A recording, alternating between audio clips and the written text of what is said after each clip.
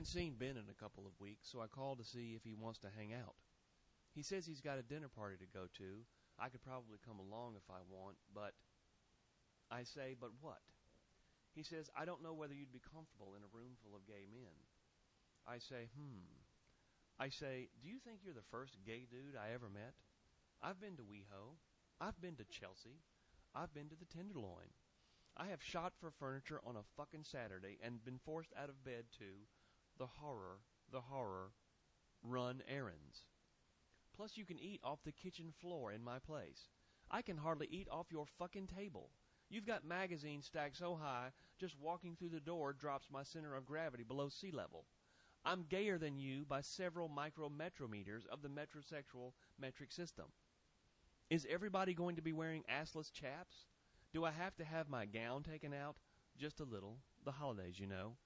And replace the brown bananas in my Carmen Miranda hat? No? Then thank you for the invitation, and I'll pick you up at 7:30.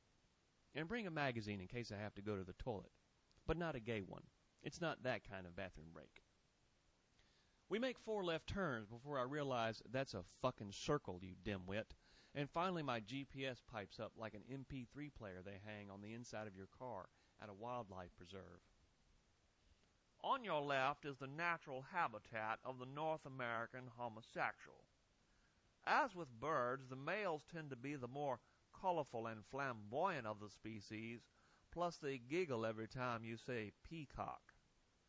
They congregate around watering holes with names like the Balls Room, Ass Wednesdays, or sometimes a cigar is just a cigar, except when it's a big brown dick in your mouth.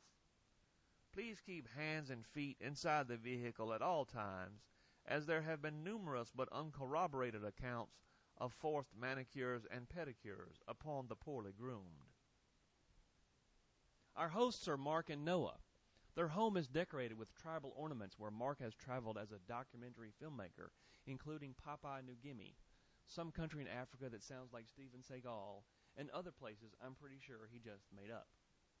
His partner Noah practices acupuncture, which I know he made up. Noah tells me that a poke on the ear can alleviate pain. I must disagree, because I once whacked a woman upside the head for eating the last of the ice cream in the freezer, and that only made my suffering much, much worse. Jason is gorgeous enough to be gay but isn't, having met his lady love in a gay bar in Argentina, and after a year of courting, which is what you call fucking when you're writing about a guy you just met, his girl is moving from South America to live with him. Can you beat that shit? I couldn't find a woman in a tampon focus group, and this lucky motherfucker stumbles into pussy at the dog pound. And you know she's gorgeous, too. Nobody journeys a continent and a half for a girl with a pleasant personality. I want to beat both of them to death with a scratching post. Ed enjoys a long-term relationship with a woman who lives in Spain. Lilith lives and teaches in Ireland, and he and his partner also own a home in Los Angeles. I begin to wonder whether the secret to commitment is sitting your ass on the other side of the fucking world before the object of your affection can sit his or her ass onto your last nerve. Dove introduces me to her son Addison, who's 11 months old. Aren't you, sweetie? Yes, you are. Yes, you are. Oh, no, Addison, you fucking ain't. You're 1 year old. I'm not doing fractions on my day off. You're 1. Next year you'll be 2.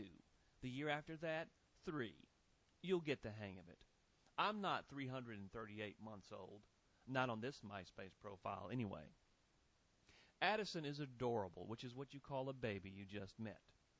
If left on the floor, a baby will crawl straight to the most expensive thing in the room and fuck with it. In this case, the stereo. There is laughter. There is the sound of 7 unrelated conversations at once. There is talk of work and, of course, travel. A woman from Italy joins us, and I learned that if you don't actually speak Italian, you can make yourself understood by talking like this. In Spanish, every other word means what it means, but it also means dick or fuck if you say it wrong. Like instead of saying, I caught a cold, you might accidentally say, I fucked a cold. I say, oh, I think I dated that one.